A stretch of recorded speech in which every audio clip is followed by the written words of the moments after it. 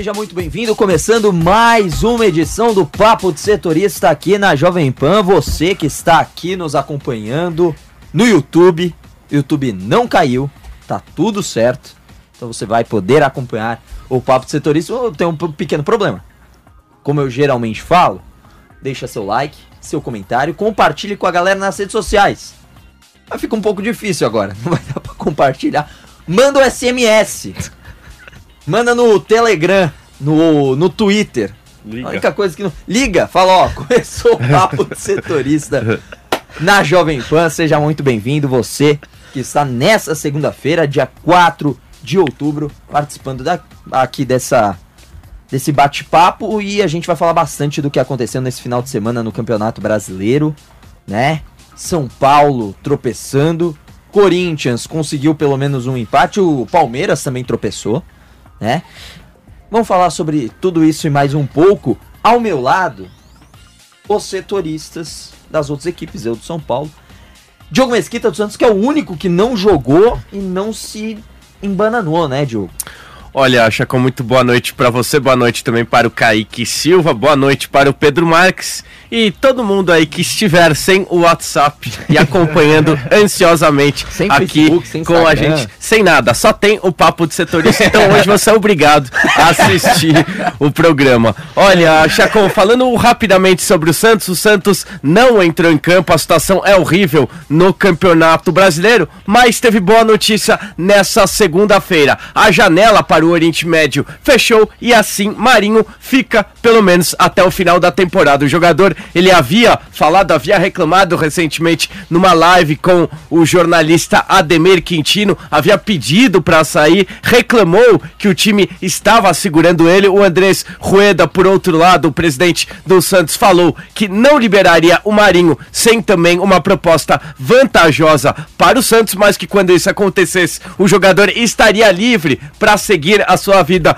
longe do clube. Mas hoje o fechamento da janela do Oriente Médio com nenhuma proposta para o Marinho e assim o atacante fica até o final dessa temporada pelo menos e vai ajudar o Peixe a sair dessa situação complicadíssima no Campeonato Brasileiro. Santos corre sérios riscos de rebaixamento para a Série B na próxima temporada. Só pra gente dar uma pincelada já no Santos, pra gente seguir pros jogos desse final de semana, esse negócio do Marinho, o Diogo, tem muito torcedor santista que você falou assim, bom, janela fechou, então o Marinho fica, ainda bem, mas ainda bem assim, entre aspas, né, porque tem muito torcedor atravessado com o Marinho depois dessas declarações, né, Diogo? Olha, Chacon, acho que o torcedor do Santos nesse momento não pode se dar ao luxo de torcer a cara por um jogador contra o Marinho. A situação é complicadíssima e o Marinho é tecnicamente o melhor jogador dessa equipe. Quando vinha bem na temporada passada, levou o Santos até a final da Copa Libertadores da América. O momento não é ideal, a satisfação do Marinho com o clube não é das melhores, a torcida também, assim, a gente pode falar que está um pouco brava com o Marinho, mas nada que alguns gols e a volta das vitórias não resolva esse problema. Marinho pode ajudar sim bastante o Santos nesse momento delicado. O Santos não tá vivendo um grande momento e nessa semana tem aí clássico que pro Santos importa muito, não que o Carille esteja na corda bamba, acho que longe disso, até porque o Santos não tem muita opção. Caso não dê certo o Carille, né? Não tem muita opção, não tem planejamento. O Santos tá uma grande bagunça nessa temporada. Pro São Paulo, há um perigo nesse clássico, né? O Crespo foi mantido, teve uma reunião hoje, e esse jogo aí vai medir muita coisa, né? Tanto pro São Paulo, se quiser mesmo uma vaga em Copa Libertadores, e um ano sem Libertadores na temporada que vem vai ser uma tragédia, São Paulo não se classificar, principalmente pelos problemas financeiros. Pro Santos, ainda há o risco do rebaixamento, né, Diogo? Não pode ser descartado o rebaixamento pro Santos, porque joga mal, não conquista resultado, e tá lá, tá perto. Virtualmente, Chacon, se a gente for pensar que o Grêmio hoje está na zona de rebaixamento, o Grêmio derrapando bastante também, mas o Grêmio tem 2 pontos a menos que o Santos e uma partida a menos. Então, se a equipe de Porto Alegre vence essa partida, o Santos hoje estaria na zona de rebaixamento. Então, o risco é real sim, e acho que o Santos briga para se manter até o final do Campeonato Brasileiro. Pra mim a briga do Santos realmente vai ser na parte de baixo da tabela, infelizmente, né? Eu não gosto de ver uma equipe do tamanho do Santos assim brigando lá embaixo, nem do Grêmio, enfim. Não gosto de ver ninguém brigando lá embaixo, mas alguém vai ter que descer. 4 times tem que descer. Chapecoense basicamente já foi. Sport, por mais que tenha vencido essa última partida, que dá uma sobrevida, mas ainda assim não é fácil. Pra mim também é uma forte candidata, uma equipe, né? Forte candidata. Agora, sobram 2 vagas, né? Grêmio precisa começar a se coçar e correr. O América Mineiro é outro que é candidato. Pra mim, ainda, mesmo que com a pontuação ali, tá tudo muito embolado, né? Bahia caiu bastante. Bahia caiu bastante, mas Cuiabá pra mim também vai lutar até o final. O próprio São Paulo tem que abrir o olho. São Paulo também, que não abre o olho, que vai ficar brigando ali contra o rebaixamento. Tudo bem que é difícil uma vaga, você não pegar uma vaga nem pra Sul-Americana. Quem se salva, só tem uma vaga nessa temporada que vai sobrar pra não se classificar pra Sul-Americana, que é o 16º colocado. Até o 15º vai pra Sul-Americana. Possível que se abra um G9 pra Copa Libertadores da América. Vai acabar abrindo um G9, porque assim, tudo bem, se o Atlético Paranaense vence a Sul-Americana, mas fica em 17º, G8, resta é Sul-Americana e ainda tem o 9º, que é o Atlético Paranaense. Então já tem 9 times do Brasil na Libertadores, contando fase de grupos e pré. Então, você tem que se esforçar muito pra você não se classificar nem pra Sul-Americana. Ou você cai, ou você ficou na margem, né? E aí, Santos, Grêmio, São Paulo, são 3 equipes que não podem ficar na margem, né? Enfim, a gente vai falar muito sobre isso também. Um abraço para o Pedro Marques, ontem esteve na Arena do Palestra, lá no Allianz Parque. Empate 1-1 e o jogo não foi bom, né, Pedro? Pra gente dar a primeira pincelada sobre o Palmeiras. O Palmeiras jogou mal, né, meu caro Giovanni Chacon, Diogo Mesquita, Kaique Silva, uma bancada de peso hoje, né? Talvez o papo de setorista possa cair também, né? Porque a bancada tem muito peso, né? São vários nomes de peso. Tá com fome de falar coisa, né? Essa bancada. Não é indireta pra ninguém. Não, tô falando de forma nenhuma, tô falando, o pessoal tá com fome de falar bastante. Todo mundo quer falar, quer dar sua opinião. Uma tarde inteira sem comunicação, né? Eu só tô falando que exatamente. A bancada aqui, como um todo, os nomes são de peso. Sim. Você que tá levando aí pro outro lado. Não tô levando pra lado nenhum. O pessoal não tem WhatsApp, tá com fome de falar, entendeu? Sim, de conversar pessoalmente, tá, olho no olho, essa coisa toda. O Palmeiras jogou muito mal ontem contra o Juventude. São 2 questões, né, Chacon? Porque é um time que no Campeonato Brasileiro tem o 2º melhor ataque ao lado do Bragantino, 34 gols marcados, atrás apenas do Flamengo, que tem 39, mas em compensação, a defesa do Palmeiras levou mais gols do que Sport e Grêmio, que estão na zona do rebaixamento.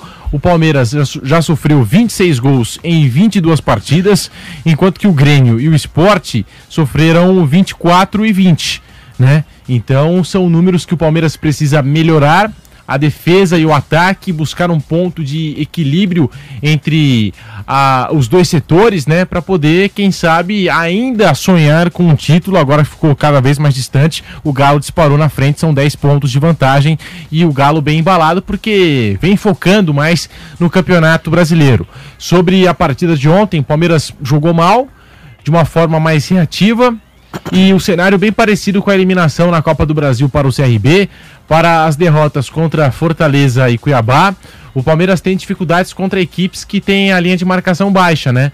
Então, quando ele tem a possibilidade do contra-ataque, como foi na Copa Libertadores diante do Atlético Mineiro, ele acha espaços, tem jogadores como Rony, Dudu, que vão buscar infiltrações nos espaços que o adversário deixa, mas em compensação, quando pega equipes como Juventude, CRB, quando pega, né, como foi ontem, a equipe do Juventude, que vem um pouquinho mais fechada e o Palmeiras tem que propor jogo, tentar, de certa forma, envolver o adversário, tabelar, fazer alguma coisa diferente, aí tem muita dificuldade na criação de jogadas, até teve algumas oportunidades, algumas chances, mas com muita dificuldade na produção.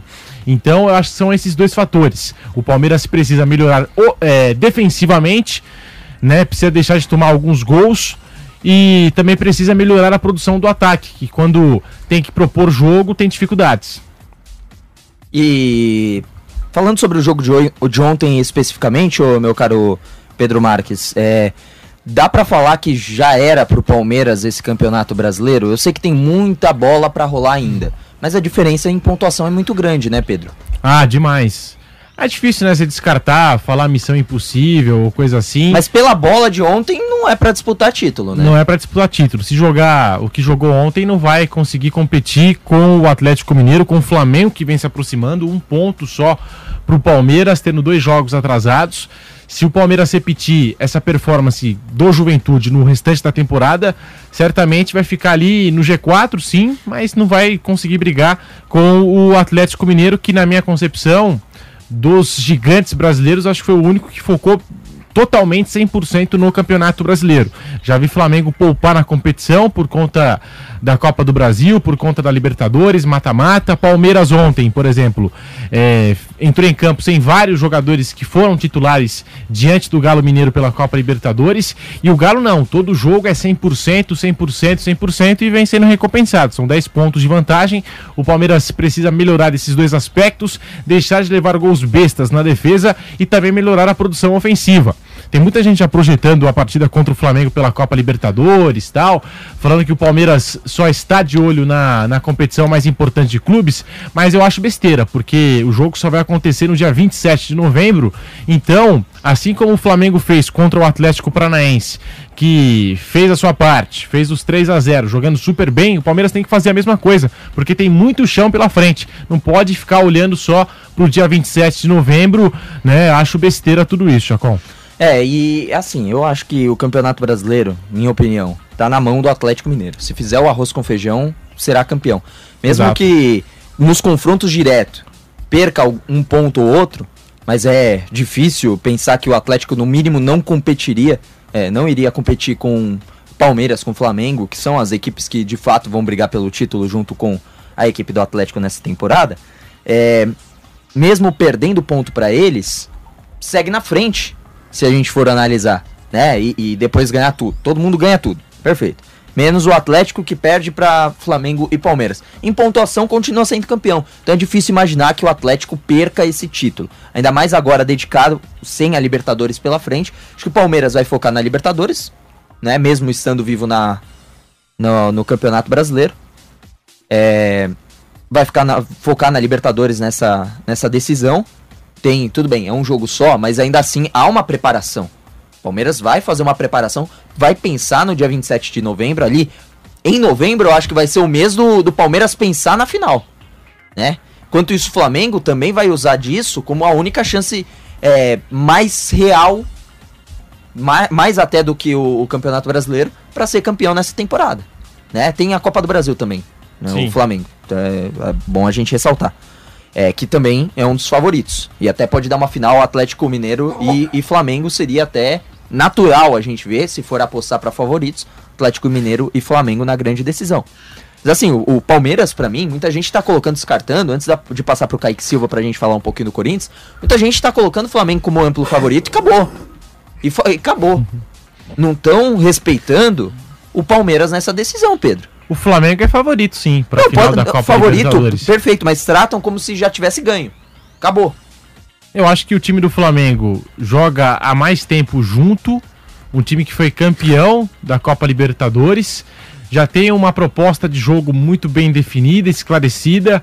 O time do técnico Abel Ferreira, eu acho que a todo jogo ele se adapta muito ao adversário e vem numa proposta cada vez mais reativa, né? A gente vem falando aqui na Jovem Pan que o Abel Ferreira é um discípulo de Mourinho, coisa assim e tal, se inspira no técnico português, os dois compatriotas ali, né? E o Abel Ferreira tem no José Mourinho uma grande inspiração. Então eu acho que o Flamengo é o grande favorito para a final do dia 27, pelo que vem atuando no momento, né? É importante ressaltar isso. Tem muito chão pela frente. A gente está falando do dia 27 de novembro. Flamengo favorito. Mas é um jogo de 90 minutos, de 2 camisas pesadíssimas, e é difícil você cravar qualquer tipo de coisa. A gente viu, por exemplo, contra o Atlético Mineiro, a torcida do Galo, tinha gente até vendendo passagem para Montevidéu, e o Galo acabou não passando. Então, são 90 minutos, cada um com a sua proposta, o Flamengo mais ofensivo, um time mais leve, que joga solto. Eu gosto da proposta do Renato Portaluppi contra um Palmeiras que vem se mostrando reativo e que pode vencer também na sua estratégia. A gente tem que talvez mudar um pouco esse conceito no futebol brasileiro, que só existe uma maneira de jogar e só existe uma maneira de jogar e vencer, né? Você também pode vencer jogando de maneira mais defensiva, né? É importante ressaltar isso, como, por exemplo, o Corinthians foi campeão brasileiro com o Fábio Carille, jogando muito mais de forma reativa do que propositiva, como o Flamengo do Jorge Jesus foi campeão de maneira propositiva. Então, são propostas de jogo, você pode vencer tanto defensivamente como ofensivamente. A gente recebeu uma notícia aqui muito bacana, né? Voltou, realmente. O que é o mundo? Voltou à sua disposição para fazer um... 6 horas sem poder mandar uma mensagem, é triste. Tá de volta. Vou mandar já que voltou, volta também o meu amor por Kaique Silva. Kaique, tudo bem? Ele tinha ido embora? Na verdade não, sempre esteve presente. Então tá bom, fico mais aliviado e mais feliz. Abraço pra vocês. Tudo bem, fala um pouquinho sobre esse Corinthians, daqui a pouco a gente volta pra debater Palmeiras, São Paulo, Corinthians, todo mundo junto. Primeiro a impressão do setorista sobre o assunto. Vamos falar um pouquinho sobre o Corinthians pelo seguinte: Corinthians buscou um empate, né? Tudo bem, não é um empate assim, nossa, não conseguiu a classificação para uma final de Libertadores, por exemplo. Mas é um empate importante para ainda manter o sonho de pegar uma pré-Libertadores, por exemplo, ou até mesmo uma Libertadores, por que não, meu caro Kaique Silva? É verdade, Tiago, um abraço para você, um abraço para toda a bancada aqui do Papo de Setorista, para todos os ouvintes e internautas. O Corinthians, esse empate, ele mostra muito pro torcedor do Corinthians, porque o time que vinha jogando no começo da temporada não tinha esse poder de reação que o time teve. O time do começo da temporada não tinha jogadores decisivos, como por exemplo um Renato Augusto que pega a bola aos 45 do segundo tempo, perdendo por 2-0, pega a bola, coloca embaixo do braço e manda aquela bola no ângulo do Cleiton, que vinha fazendo uma grande partida, o goleiro do Bragantino, porque o Corinthians teve muitas chances antes também. E aí o Renato Augusto resolve decidir a parada, chama a responsabilidade, na sequência o Corinthians começa um abafa enorme, numa falha individual ali da defesa do Bragantino, Gustavo Mosquito chega ao gol de empate. O Corinthians mostra que agora tem jogadores decisivos, mostra que tem jogadores que fazem mudar a postura do time.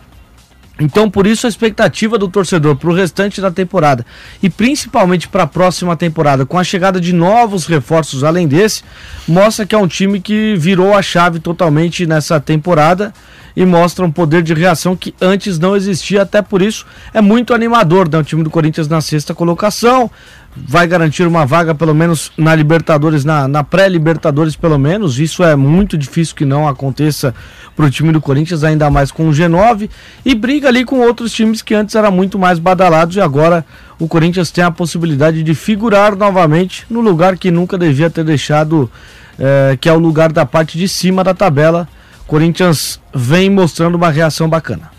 E o William, ele saiu ali com incômodo, né, também na partida, mas vai dar para ele participar do jogo de amanhã contra o Bahia? Agora há pouco ele realizou o treinamento junto com o restante do elenco, né? O Corinthians se reapresentou no CT Joaquim Grava depois do jogo de sábado, já voltou para a capital, né? Saiu de Bragança, voltou para a capital, treinou no domingo, o William ficou fazendo um trabalho à parte, hoje treinou normalmente, e o Corinthians divulgou que de fato o William deve ir para o jogo contra o time do Bahia, jogo esse que marca o reencontro, né, do Corinthians com a sua torcida. 30% da capacidade será colocada à disposição do torcedor, os ingressos praticamente todos eles já foram comercializados e o Corinthians vai ter a sua torcida de volta na Neoquímica Arena, o que mostra que o Corinthians tem mais esperança ainda nessa temporada, né? A diferença de aproveitamento do Corinthians com torcedor e sem torcedor é muito diferente, né? Antes da pandemia, viu, Chacon e ouvintes internautas, um detalhe importante: antes da pandemia, com torcida, o Corinthians tinha realizado 199 jogos em casa, com aproveitamento de 70,7%. Sem torcida, depois da pandemia, quando o futebol foi retomado, o aproveitamento caiu para 51,8% em 47 jogos desde então. Então mostra que o Corinthians, de fato, tem um bom aproveitamento dentro de casa, mas com a sua torcida, a fiel, que de fato é um 12º jogador, né? Caiu de novo. Ih, rapaz. Caiu de novo, aí é complicado, hein?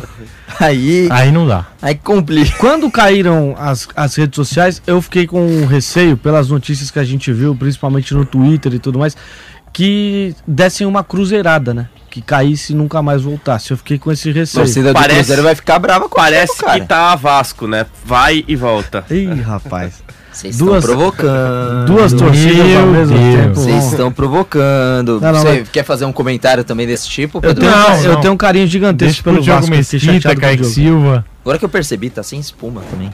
Não coloquei. Agora tá melhor. A espuma tinha caído. A espuma tinha caído também. Vocês fiquem provocando os cruzeirenses e vascaínos aí. São gigantes do futebol brasileiro. Gigantes. Gigantes, são times que têm muita história. Mas agora Times você de fica. Série A. mas até o torcedor do Cruzeiro hoje, talvez pro torcedor do Cruzeiro fosse melhor Você que pensa. não voltar, porque Claro, se pra ficar volta, sem conta bate. de TV. É bom isso. Se voltar e cair de novo, vai mostrar que de fato o Cruzeiro tá numa situação. Não, ficar na Série B que mostra que é uma situação normal. O problema é cair pra C, né? Vai Então cair quer pra dizer C. que o Cruzeiro não pode voltar? Nenhum time pode Não, subir é pra melhor, Série A. é melhor não subir do porque tem o Campeonato risco de Brasileiro. cair. Não, gente. Tem o risco de cair. Não, gente. Então quer dizer O Cruzeiro que o é um- São Paulo pode existir também no Campeonato Brasileiro, porque todo ano ele tem o risco de cair. O FX Eu não- Pedro aqui, talvez eu não soube me expressar. o FX Pedro tá perguntando, alguém aí tá sem Facebook e WhatsApp? Não, só você.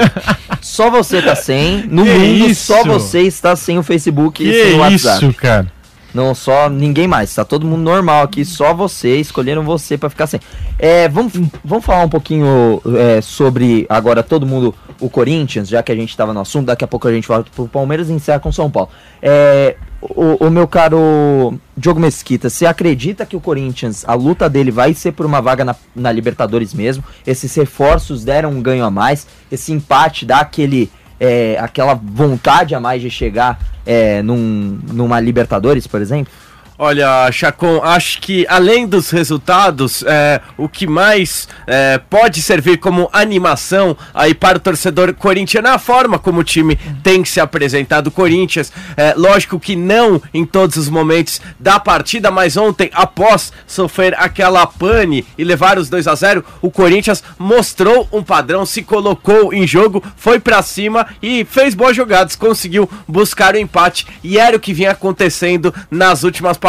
Contra o Palmeiras, fez outra ótima partida. Roger Guedes acabou com o jogo e o Corinthians está assim em uma situação diferente do que iniciou o Campeonato Brasileiro. Ali naquele início, talvez a equipe poderia ser considerada a mais frágil entre os times paulistas que iniciaram o Campeonato Brasileiro, talvez um pouco acima do Santos, mas isso não acontece mais. O Corinthians se mexeu muito bem nessa última janela de transferências, talvez a equipe que melhor foi ao mercado, a equipe que melhor contratou nesse último período, nessa última janela, foi o Corinthians. E o Silvinho tem conseguido fazer um bom trabalho, extraindo o máximo desses jogadores. Corinthians está diferente e briga sim por Copa Libertadores da América. Acho que até se tivesse iniciado o Campeonato Brasileiro e com esse time, com esse futebol, hoje talvez estaria numa situação mais confortável nessa briga pela competição continental.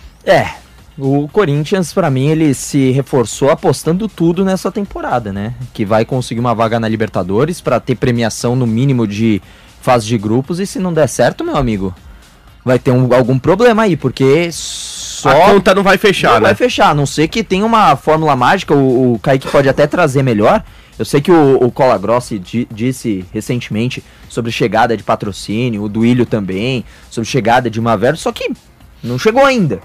Então, pra mim, a aposta tá numa classificação em Copa Libertadores da América. Tem um acordo com a Caixa que já tá. A gente não tem a atualização dos últimos dias, já foi assinado, mas o Corinthians vai ter por 2 anos a renda do estádio, né? A renda da Isso ajuda, bilheteria mas por 100%. mas Desde vamos- 2014, quando a arena foi inaugurada, né? O Corinthians nunca teve a renda. Então, mas vamos combinar que só renda não funciona.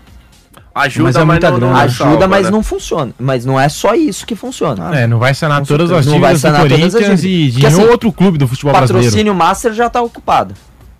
Pra você tirar um, pra pôr um outro mais caro, vai ter que compensar muito você pagar essa multa. Que existe uma multa. Contrato existe uma... Duvido que a empresa que tá lá no patrocínio máximo não tem uma multa. E você Duvido. só atrai também patrocínios mais altos disputando as principais competições. Perfeitamente. Então, pra mim, é um all-in que deram pra classificação, no mínimo, da Libertadores. E assim, fase de grupos. Que aí depois classifica pra pré-Libertadores e cai na pré-Libertadores é um problema. Porque você vai pra Sul-Americana. Você não ganha o dinheiro de Libertadores. Nem de fase de grupos de Libertadores. Que já é uma grana assim, ok, não é uma beleza, mas já dá pra salvar ali pelo menos um mês de salário. Mas assim, tem um monte de dívida ainda pra pagar. Pra mim a conta não tá fechando. Fizeram uma aposta. Tem que dar certo. Você tem alguma informação? O que você pensa sobre isso, Kaique? Não, o Corinthians tá entrando tá entrando de fato numa aposta que não tem como você melhorar a situação financeira com um time sem ser minimamente competitivo. Acho isso um acerto. A diretoria do Willian Monteiro Alves, do Alessandro, Roberto de Andrade, eles têm uma filosofia de enxugar essa lista salarial, né, essa folha salarial. Eles tinham esse planejamento de redução de gastos, redução de custos, mandou embora muitos jogadores, cerca de 21 jogadores estão emprestados para outros clubes, apenas o Corinthians paga o salário que é o FECIM, para poder honrar uma dívida que o Corinthians tem com a Ponte Preta pelo Matheus Alexandre, o restante o Corinthians emprestou e os clubes receptores pagam 100% dos salários. Então o Corinthians economiza bastante em folha salarial, com a saída de diversos jogadores dessa última temporada. Trouxe jogadores com um custo muito alto, é verdade. Mas através disso, o departamento comercial do Corinthians vai atrás de patrocinadores, ainda não tem nenhuma nova informação. O Corinthians agora está no mercado, né, de moeda digital, está no mercado de tentar melhorar suas redes sociais, melhorar a sua comunicação no geral, né? O Corinthians vai trazendo o seu torcedor de volta e aposta nessa renda de volta do estádio, que é o principal fator aí financeiro do Corinthians de grande novidade. É uma aposta, é um all-in, tem que dar certo esse projeto. A gente não sabe como será o futuro, né, financeiro do Corinthians principalmente, mas a diretoria, pelo que aparenta, né, pelas declarações da diretoria, parece que está seguindo um caminho que ela tem convicção que no final vai dar certo. A gente vai aguardar os próximos capítulos para ver como vai ser. Posso lembrar mais uma convicção que teve no futebol recentemente? Queriam achar um patrocínio pro Daniel Alves. É verdade. Contrataram o Daniel Alves e não tinha um patrocinador de Tinham fato, convicção que ia ter um patrocínio. E aí?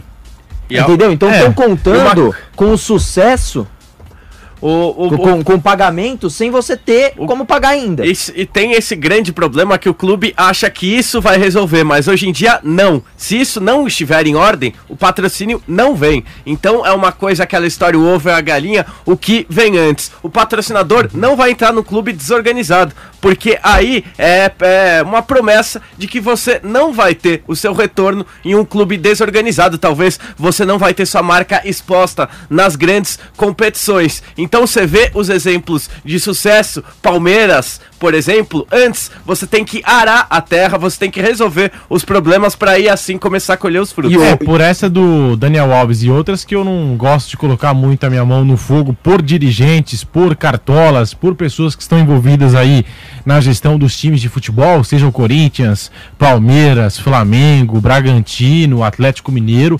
Eu não coloco minha mão no fogo por nenhum dirigente hoje.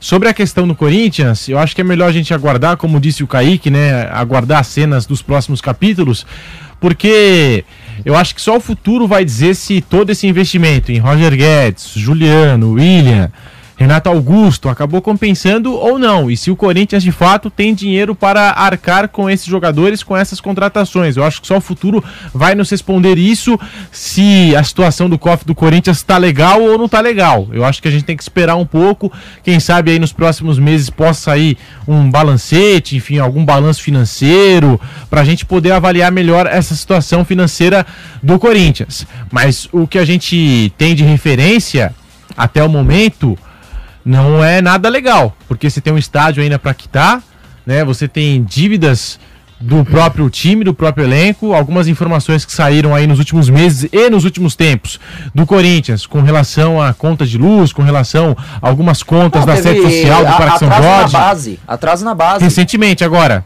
ficou 2 meses sem pagar salários para as categorias de base. Tem jogador na base que a gente sabe que não ganha nem salário, ganha ajuda de custo, e o Corinthians ficou 2 meses sem arcar com salários desses jogadores. Porque sabe o que acha? Foi um erro do Corinthians e de outros clubes achar que esse tipo de pessoal, que outros clubes dispensaram aí, pessoal de limpeza, portaria e tudo mais nessa pandemia, achando que esse era o grande problema. Você dispensa quem ganha 3 mil reais. Se a gente tá falando 3 mil, mas tem gente que ganha menos.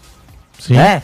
1.000, 2.000, 3.000 reais. E só pra complementar, assim, depois vamos juntar e vamos demitir, porque é isso que vai salvar o clube. Não é. E sobre essa questão do salário do Corinthians na base, né, estar atrasado, essa coisa toda, depois o Kaique pode confirmar, mas pelo visto quitou, né, Kaique, essa situação de 2 meses e tal, só pra deixar esclarecido. Claro. Em relação ao time do Silvinho, eu penso que é um bom time no papel, diferente do primeiro turno, é um outro Corinthians que vem de uma sequência agora de alguns empates, né? Nos últimos 5 jogos, 4 empates e 1 vitória, mas que está se acertando, que venceu do Palmeiras, ganhou mais tranquilidade, e esse é o ponto, tranquilidade para poder trabalhar. Num cenário ideal, num mundo perfeito, e o futebol brasileiro não é perfeito, a gente sabe, tem muitos problemas, o Silvinho pegaria esse time do Corinthians, ele tá chegando agora, meio de temporada, e faria experimentos para quem sabe no ano que vem brigar por títulos, quem sabe no ano que vem brigar por coisas grandes com esse plantel que deram para ele. Mas como a gente não vive no mundo perfeito, ele já é cobrado porque o Corinthians precisa para ontem dessa classificação para a Copa Libertadores, porque precisa das receitas para ontem. Então, assim, dentro do cenário atual, o Corinthians está bem. Arrancou um empate que, na minha concepção, tem muito mais o sabor de vitória do que outra coisa. Perdi o jogo fora de casa para um time muito bem arrumado, ajustado como o Bragantino, e conseguiu 2-2 e foi um baita jogo. Eu até falava antes no nosso pré-jogo aqui da Jovem Pan que seria uma das melhores partidas do Campeonato Brasileiro na rodada, e acabou sendo, né? São 2 times bem ajustados, bem arrumados e que melhoraram muito a proposta de jogo. Chacon e toda a bancada aqui do Papo de Setorista. Eu só acho que assim, eu particularmente, eu não gosto do estilo de jogo do Silvinho. Estilo de jogo. Eu não faço isso por nenhum técnico de nenhum time. Não peço a cabeça de técnico. Quem quer pedir, não tem problema, cada um, mas da imprensa eu falo, mas eu não peço, porque é o emprego de alguém. Só acho que eu não gosto do estilo de jogo do Silvinho. Não acho que ele agregue muito a equipe do Corinthians. Só que isso com base no time antes da chegada desse pessoal. Agora tem que no mínimo dar tempo do final da temporada. E aí você avalia se quer continuar ou não com o Silvinho. Quebrar um trabalho no meio da temporada, pra mim é besteira. No caso do Corinthians, principalmente com a chegada de 4 grandes jogadores, que é Roger Guedes, William, Renato Augusto e Juliano, besteira. Acho que ainda falta um pouquinho mais de solidez defensiva pra equipe do Corinthians. Parece que a equipe do Bragantino, inclusive, tava com uma facilidade tremenda, assim, de encontrar espaço, né? Falta acertar isso. Silvinho, por exemplo, é um cara que teve 13 jogos, 11, 13, 17, sei lá quantos, mas menos de 20 jogos lá no Lyon, e isso já o qualificou para treinar o Corinthians, que é uma das maiores equipes do Brasil, né? Eu acho que não há um planejamento muito grande, foi que teve ali na hora, né? Mas pelo menos com a chegada desses jogadores, tem que dar tempo para ele tentar alguma coisa, para ele tentar melhorar o time e queimar minha língua, queimar de quem critica ele, do torcedor corintiano que critica ele, e que são muitos. Só não acho que isso vai acontecer. Não acredito que ele está conseguindo extrair da equipe do Corinthians o necessário. Mas também tem a questão de que Renato Augusto, Roger Guedes, o William ficou, se não me engano, 2 meses sem jogar. Então essa rapaziada tá condicionando, né? Tá ganhando forma fisicamente, e até esses jogadores se entrosarem leva um tempo. Eu acho que uma hora o Corinthians vai se acertar. Não, pode se acertar, mas o que eu tô falando é, estilo de jogo do Silvinho não me agrada, e não acho que ele vai conseguir tirar muita coisa do time. Só isso. De todos esses, o William parece ser o que está mais longe da forma física ideal, né? O Renato Augusto ele vem ganhando uma forma física mais bacana, 90 minutos pela primeira vez ele jogou contra o Bragantino. Você citou, né, Chacon, o lado da defesa do Corinthians, o lado esquerdo sofreu bastante. O Arthur, além de ser muito bom jogador, o Fábio Santos sofreu porque já tem uma idade um pouco mais elevada, recentemente renovou o contrato com o Corinthians por mais um ano, e aí muita gente pega no pé do Fábio Santos. O Lucas Piton tem que jogar, mas o Lucas Piton também não é um bom marcador. O melhor momento do Piton com a camisa do Corinthians foi quando o Mancini colocou 3 zagueiros e usou o Piton como um ponta pela esquerda. Um jogador um pouco mais avançado, porque ele tem dificuldade na defesa. A gente lembra, né, o Corinthians foi eliminado para o Atlético Goianiense na Copa do Brasil, o Piton era titular, e os 2 gols do Atlético marcados em Itaquera saíram pelo lado dele.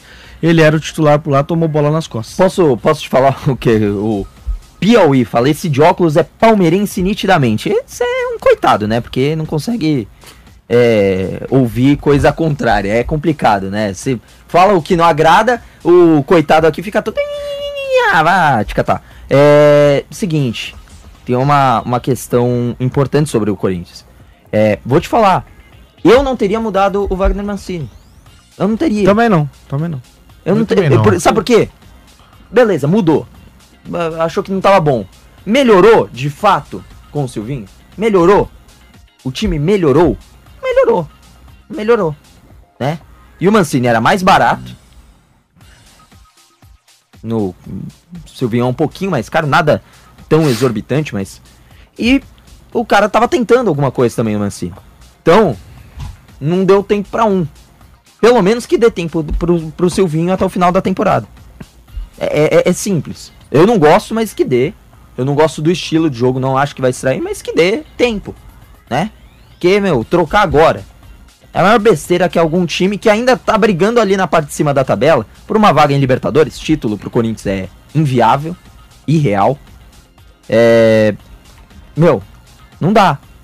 Então mantenha o Silvinho. Vocês trocariam de técnico? Eu não trocaria. Não, o Mancini foi um grande refém, uma grande vítima do trabalho que a diretoria vinha fazendo, né? A diretoria demorou demais para contratar, esperou acabar a Copa do Brasil, esperou acabar a Copa Sul-Americana, o Corinthians foi eliminado na primeira fase da Sul-Americana, caiu para o modesto Atlético Goianiense, que parecia ser um time muito interessante para o restante da temporada, e depois teve uma queda. Hoje mostra que é um time mediano na tabela do Campeonato Brasileiro, não alçou grandes voos, e também é difícil que alce nesse Campeonato Brasileiro. O Corinthians acabou ficando pelo caminho porque também eram times que se equiparavam, né? Naquele momento, quando teve o sorteio de Corinthians e Atlético Goianiense, parecia um absurdo dizer que seria um jogo de igual para igual, e de fato a gente viu que foi uma eliminação até justa, né, para aquele Corinthians na época. E o Mancini tinha poucas peças à disposição. Mancini tinha um Gustavo Mosquito muito inspirado nessa temporada, mas era o melhor jogador do time. O Gustavo Mosquito, ele, com todo respeito ao jogador, com todo respeito ao profissional, à pessoa, mas o Gustavo Mosquito, nesse momento, não tem condição de ser um craque ainda, o principal jogador de um time do futebol brasileiro, pelo menos ainda não.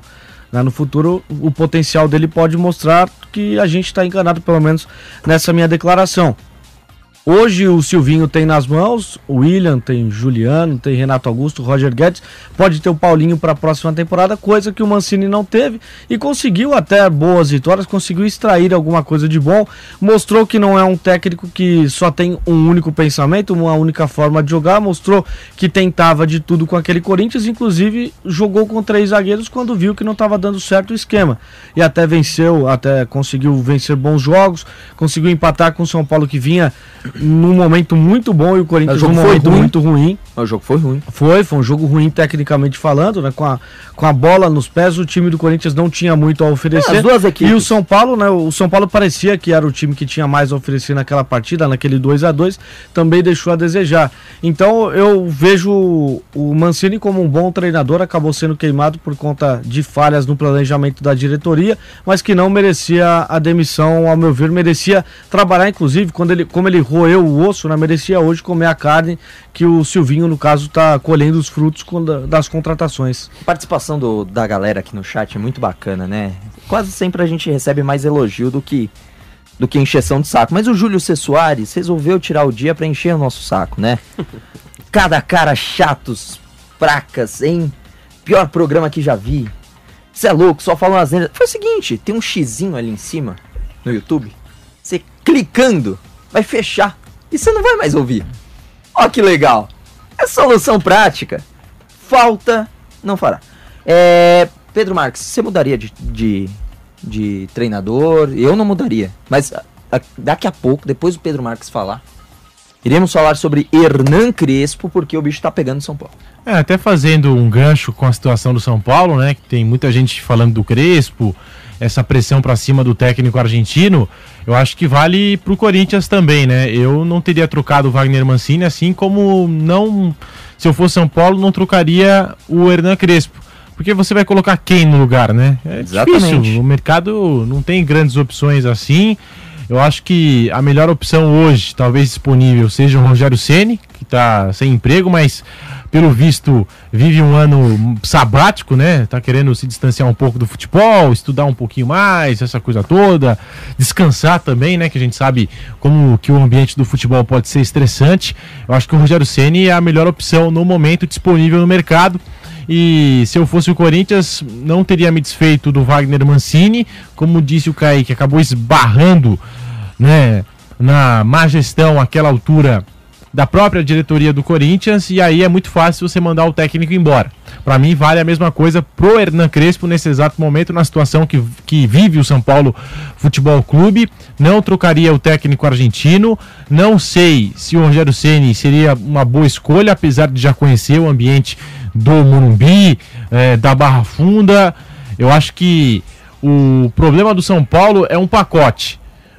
Até os 36 minutos do primeiro tempo, pouco criou contra o Atlético Goianiense, achou um gol com o Rigoni, perdeu vários depois, é verdade, mas tem esse problema na criação de jogadas, que aí eu acho que o Crespo tem uma parcela de responsabilidade. Os jogadores estão completamente acomodados, né? E você pega o elenco do São Paulo desde 2012, quando venceu a Copa Sul-Americana, são elencos apáticos, são jogadores que não deixam a vida em campo, né? Você pega vários elencos que são facilmente descartados na história tão gigante como o São Paulo, né? E esse não é diferente, venceu um Campeonato Paulista e se acomodou. Então, para mim, é um pacote que envolve técnico, jogadores e também a diretoria do São Paulo, que decidiu investir tudo no Campeonato Paulista. Agora o time perdeu completamente o fôlego. É claro que a conquista foi importante para poder acalmar os ânimos, para poder aliviar ali a situação, né, de seca, essa coisa toda, mas eu acho que é um erro de planejamento. Então eu faço esse pacote: Hernan Crespo, diretoria e jogadores. Para mim são esses três fatores, já entrando no tema São Paulo. Tem uma questão no São Paulo que é o seguinte. Primeiro um abraço aí pro André Cunha lá em São Vicente, tua terra aí, meu caro Tamo Pedro junto. Marques. Valeu. O problema dessa questão do Hernan Crespo é o seguinte: não é porque ele venceu o Campeonato Paulista que ele tá isento de críticas e de cobranças, né? Tem torcedor que ainda tá falando de tirar o time da fila, que o Crespo venceu o título e tudo mais. Gente, outubro, tá? 4 de outubro. O título foi lá atrás, em maio. Abril, maio, nem lembro, mas alguma coisa do tipo. Abril, eu acho. Final de abril. Outubro, quase 6 meses já. Meio ano. Já foi. Acabou. Passado. Tchau. Faz parte, ok, mas ele não tá isento de críticas por conta disso. Agora, são duas coisas. Ou o time, ou o Crespo tá errando nos treinos e não tá dando verticalidade, não tá acertando o time. Pô, foi uma semana inteira, 8 dias de treino. E o São Paulo não conseguiu se acertar para vencer a lanterna do campeonato.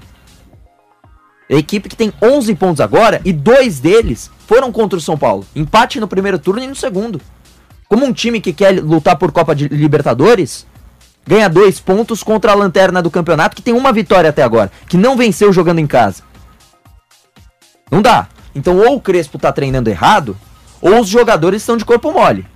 E se é o jogador de corpo mole, o erro do Crespo é não falar isso na coletiva. É o Muricy que tá lá, não se sabe muito porquê atualmente, não cobrar os jogadores. Cadê o Muricy de 2006, 7, 8? Que faltava só esgoelar um jogador se ele tava fazendo corpo mole. Precisa desse Muricy agora, atuante. Chegar e falar, Moçada, acorda, agiliza a firma aí, meu irmão.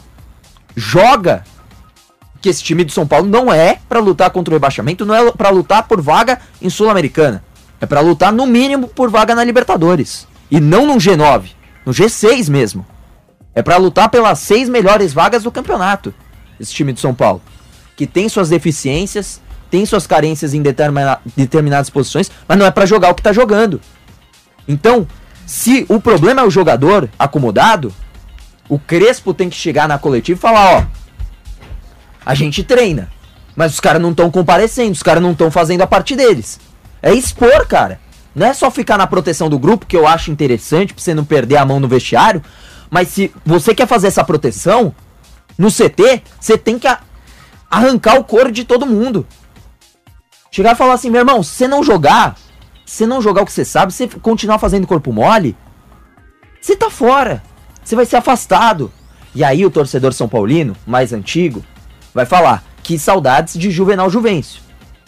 Em algumas situações, em outras, não foi um bom dirigente, muitas coisas. Terceira eleição foi um problema. Mas, meu amigo, não dá. Kaique Silva. O Abel expôs, né, algumas situações ontem na coletiva e ele acabou sendo criticado, né? Essa falta de exposição, essa opinião entre a exposição do que está acontecendo, né? Até mesmo o Crespo, ele não expondo o que está acontecendo de errado, entre aspas, essa situação toda acaba colocando o próprio nome dele na reta, né? Acaba colocando ele em exposição, para quando precisar cortar algum tipo de problema desse elenco, ele ser o primeiro, porque a filosofia aqui no Brasil, pelo menos, é jogar a culpa no treinador em qualquer problema que o clube tem, né? No primeiro problema que o clube tem maior, o treinador é colocado para fora, né? Em momento nenhum a gente está pedindo a cabeça de nenhum treinador. Agora há pouco a gente falou do Silvinho. Eu falei que não teria mandado embora o Wagner Mancini. O Chacon citou que não gosta do trabalho do Silvinho, da forma que o Silvinho joga, né, do jeito que ele trabalha com o time. A gente é contra pedir, pelo menos aqui na bancada, não me recordo de ninguém que goste ou tenha esse hábito de pedir a cabeça de treinadores. Se tem algum problema no elenco, a primeira solução que os dirigentes fazem aqui é demitir o treinador, né? E nunca a culpa cai sobre o elenco. No caso do São Paulo, eu concordo com o Chacon, é um elenco que já está há muito tempo e parece que os jogadores não rendem mais. Alguns jogadores especificamente caíram demais de produção e é o treinador que vai ser mandado embora se continuar nessa situação. Os jogadores não vão ser expostos em momento nenhum. Então alguma coisa precisa mudar, a filosofia lá dentro do São Paulo, assim como também eu não teria mandado embora o Wagner Mancini porque não tinha jogadores para poder trabalhar naquele tempo no Corinthians, eu também não mandaria o Crespo embora, porque hoje, ele, apesar dele ter um elenco, apesar dele ter jogadores, são jogadores que algum tipo de problema lá dentro tem, porque acabam não rendendo aquilo que eles sabem jogar, aquilo que em algum momento da carreira, até mesmo com a camisa do São Paulo, eles já mostraram que eles podem render. Pedir a cabeça de treinador agora eu acho um completo absurdo, principalmente no São Paulo. Não, eu acredito que o grande problema seja o planejamento da direção. Inclusive é uma direção que, se a torcida começar a latir mais alto, no bom sentido, né, nas redes sociais, vai demitir o Crespo, vai atender a qualquer pedido da torcida. Se a torcida pediu, sei lá, o Jair Ventura, desculpa, com todo respeito ao Jair, mas seria um retrocesso à equipe de São Paulo, em questão de estilo de jogo, traria o Jair Ventura, entendeu? É uma diretoria que vai atender a demanda do torcedor, Diogo Mesquita. Olha, Chacon, eu concordo com você, porque parece que o problema do São Paulo é um problema estrutural e sistêmico. Se for ver, de entra ano, sai ano, a equipe do São Paulo acaba sofrendo dos mesmos problemas e a gente aqui acaba ficando nessa discussão de treinador, jogadores, quando o problema é mais em cima. O problema no São Paulo claramente é outro. São Paulo passa hoje por um escândalo evidenciado aí em diretorias passadas, questão de lavagem de dinheiro, de fraude. São Paulo teve nessa gestão também algumas questões duvidosas, como por exemplo aquela inflada no patrocínio master, que haviam falado... Transparência, viu? Transparência, é isso. E esse é o grande problema do São Paulo, e esse é o que acaba afetando o São Paulo de uma forma mais macro. Esse é o problema que acaba afetando o time dentro de campo. Acaba sendo aí um reflexo do que é o time hoje, da forma como esse clube se organiza.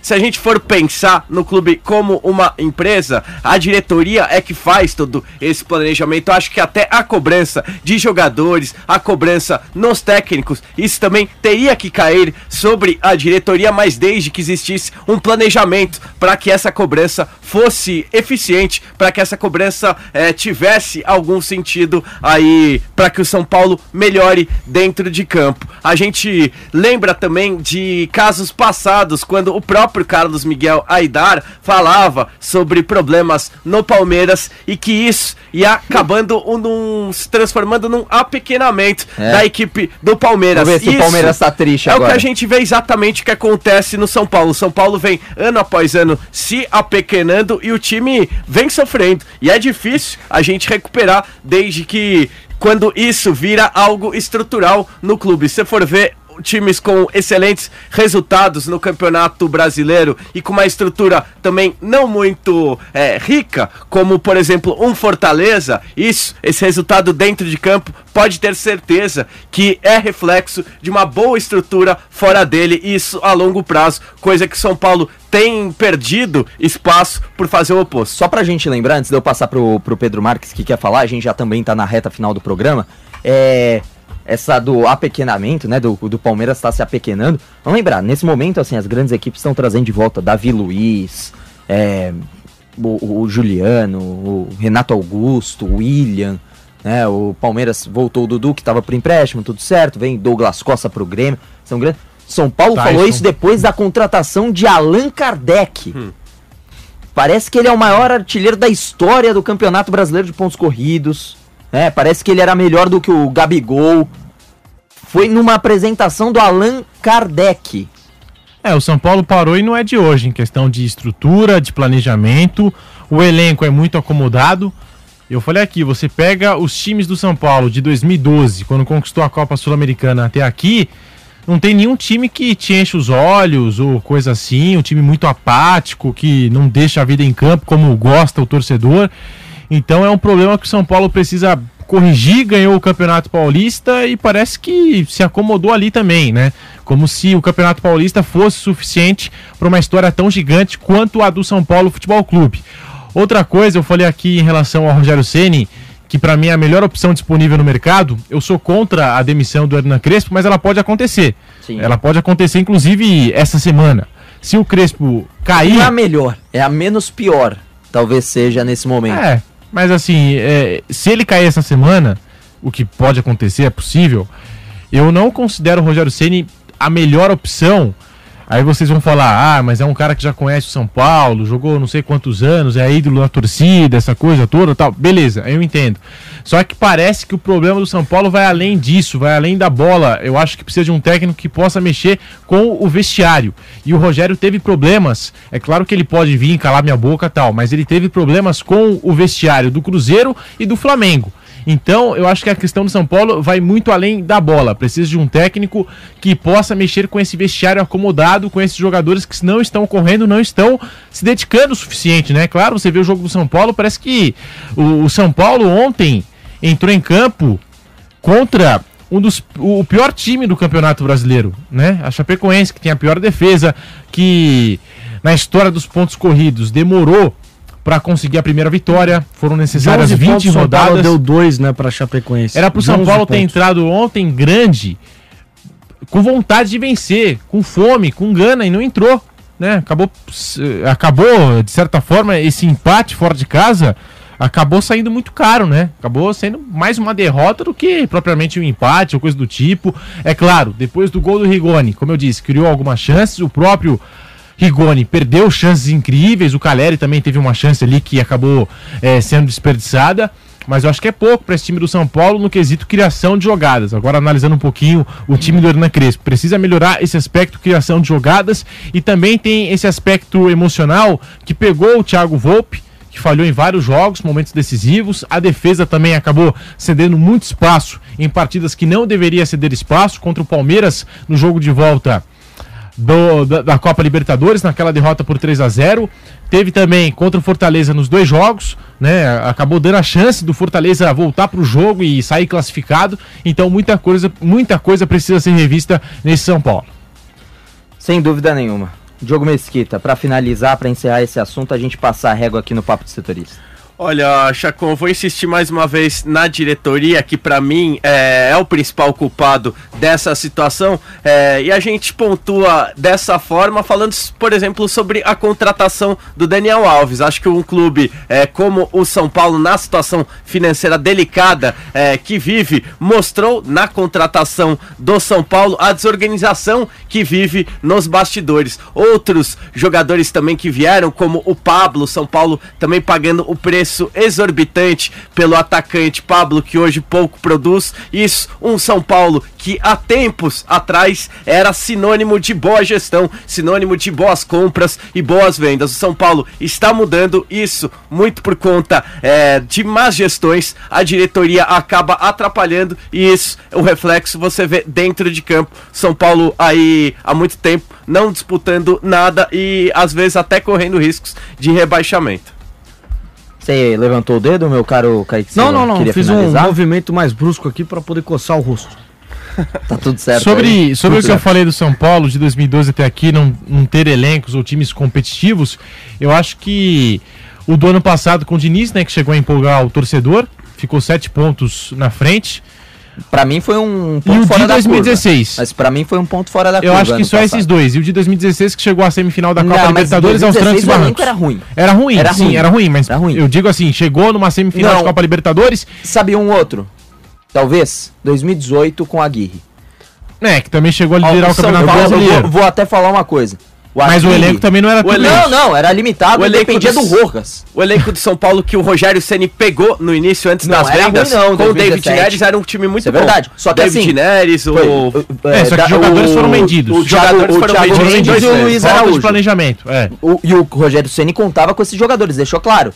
O Leco fez o quê? Se baseou em cima do Rogério Ceni para se reeleger, se elegeu, beleza, mandou ele embora na primeira oportunidade que teve. O Rogério começou com um time e terminou com outro totalmente diferente. Tudo bem, é que assim, o Rogério também pediu cada peça maravilhosa, né? Michael Suel, o Ítalo, Morato, quem que tava lá, quem que era o Tomás, que tava lá no Bolívar, 34 anos, ele falou, cara do Bolívar. E antes do Rogério Ceni, outra desmontada aí do São Paulo no decorrer da temporada foi com o Juan Carlos Osório, né? Sim. Que pegou o time, era depois de um tempo, São Paulo foi se desfazendo do elenco e depois como é que o técnico vai ter sequência de trabalho? Não tem. A gente tá falando de 2002 aqui, né? O grande detalhe é que o São Paulo vende muito bem, né? Impressionante como o São Paulo vende. O São Paulo vende jogadores, promessas por valores muito altos. Mas que eu acho que é muito mais assim... sorte de você ter um nome forte no mercado, diretoria que pega um time que tem um nome forte no mercado e consegue vender bem. Mas se não fosse isso... E o torcedor não vê o retorno. Tava na lona. Mas hoje em dia na lona. Antigamente o São Paulo vendia bem e esse dinheiro era também bem investido. Hoje em dia esse dinheiro entra e não vira nada. Hoje o torcedor não vê o retorno das grandes vendas. Sabe desde quando? Desde 2012, dezembro de 2012, 2013 na verdade, com a saída do Lucas. 100 milhões de reais. Onde foram parar 100 milhões de reais? O torcedor não sabe até hoje. 100 milhões de reais na época. Era a maior transferência pro mercado internacional na época. Cadê? Cadê essa grana? Né? Você vende aí... O Brenner, quase 90 milhões de reais. 90! Num total, assim, no pacote total. 90 não, 70, perdão. Antony 70. Um pouco antes. Antony um pouquinho antes. Mas 70 milhões de reais pelo Brenner. Desculpa, o Brenner, por mais que ele tenha feito um campeonato bom, o Brenner é um jogador da MLS, não é um jogador de futebol europeu. É um jogador nota 7. Nota 6,5, 7. Isso não é desmerecer o Brenner. É que é isso. Nem todo jogador é nota 10. Nem todo jogador é nota 8. A maioria é 6, 7. E o São Paulo vendeu muito bem. Porque nem todo time tem condição de pagar jogador nota 10. Perfeitamente. Né? Agora, o Gabigol, esse patamar para nível brasileiro, nota 9, nota 10. Pra nível brasileiro. Pra Europa, ele foi e não deu certo. Pode ser que ele volte arrebentando, né? E mude o patamar dele, eleve a nota dele. Mas hoje, pra futebol brasileiro, ele é a nota 10. O Brenner, pra futebol brasileiro, é a nota 8. No máximo. Entendeu? E o São Paulo deu sorte de vender a 70 milhões. Cadê os 70 milhões? Perdeu o Daniel Alves porque não tinha dinheiro pra pagar. Entendeu? E porque ficou expondo isso, que o Daniel depois falou que isso que motivou ele a largar a mão. Então, meu, complicado, né? Complicado. Vamos passar régua nesse papo de setorista, meu caro Diogo Mesquita, um abraço pra você. Quinta-feira, hein? Grande abraço, é isso aí. Quinta-feira o Santos volta a campo. A equipe teve aí um longo período de pausa pra treinar, pra arrumar aí os problemas do time do Fábio Carille. O Peixe enfrenta a equipe do São Paulo, partida lá no Morumbi, que terá a presença de público. O Santos aí em situação complicada no Campeonato Brasileiro, tem hoje 23 pontos na tabela. Tem um ponto a mais que o Bahia, que hoje estaria rebaixado, o Santos querendo sair dessa situação desconfortável no Brasileirão. E amanhã tem volta da torcida lá na Arena em Itaquera, né, meu caro Kaique Silva, lá na Neoquímica Arena. É verdade, um abraço para você, Chacon, um abraço para a bancada aqui do Papo de Setorista, para você que nos acompanhou. Corinthians divulgou há pouco a lista de relacionados, o William tá confirmado, tá de volta aos treinos, né? Hoje ele voltou aos treinos. Quem também tá de volta, mas na lista de relacionados, é o volante Gabriel, ficou de fora por conta de terceiro cartão amarelo e por causa de cartão vermelho, e também o Jô está de volta. Esses 3 jogadores estão confirmados na lista. Amanhã tem um reencontro com 30% de torcida na Neoquímica Arena, expectativa muito alta, né, pro retorno da Fiel, que deve ser com certeza o 12º jogador dentro de campo. Para o time do Corinthians vai fazer uma festa bacana, porque a ansiedade para reencontrar o time em campo é muito alta. Boa, Kaique, um abraço para você. Valeu, muito abraço. Boa noite, um abraço pro meu caro Diogo Mesquita. Pedro Marques, e o Palmeiras, hein? Palmeiras volta a campo na quarta-feira para enfrentar o América Mineiro fora de casa em Belo Horizonte às 20h30. Tem que vencer, melhorar o futebol, o desempenho, a performance do ataque, né? A criação de jogadas desse time do técnico Abel Ferreira, né? Repertório ofensivo, que eu acho que é o que falta a esse time do português Abel Ferreira. E no sábado, às 21 horas, o Bragantino em casa, primeiro jogo do Palmeiras com o público, e hoje já divulgou os ingressos, né? De 90 a 400 reais. Pelo amor de Deus. Salgado, né? Nossa, Manteve, salgado. né, Pedro? Manteve os valores de antes, né, da pandemia? Pô, mas Então, não aí eu dá preciso- conta o pior setor? Aí eu preciso fazer o levantamento, não Morumbi, lembro pro jogo mesmo, São Paulo mas... tá 110, 110, né? absurdo também. Não, e esses absurdo. ingressos de 90 reais são os primeiros a esgotar, né? Porque o lógico. nosso torcedor tem direito a escolher primeiro e E ainda já tal. pego de 90 Já pego de 90. 400 conto, meu. Então a expectativa nesse jogo do Palmeiras, eu acho que é de pouco público, acredito eu, por conta dos valores, né? E vamos ver também no resto da rodada como que vai ser essa volta. Também tem muita gente querendo voltar ao estádio, essa coisa toda, depois desse tempão sem futebol, vamos ver. 400 conto não dá. 400 conto é muito caro. É caro mesmo. Eu Você acho. iria se você tivesse de folga, sobrou 400 reais. Você tem milão na conta. Você Não, iria? não. Não dá, né? Eu só iria em uma condição, se eu fosse o José Lamáquia ou a Leila Pereira, que é com muita grana no bolso eu iria. É. Não, mas você tem milão na conta, 400 Nunca, conto. nunca, É. nunca. Aí não dá. Um abraço pra vocês, meus queridos. Abraço, Pedro Marques. Abraço pra você que nos acompanhou até aqui. Deixe seu like. Um abraço. Até a próxima. O Papo Setorista volta semana que vem.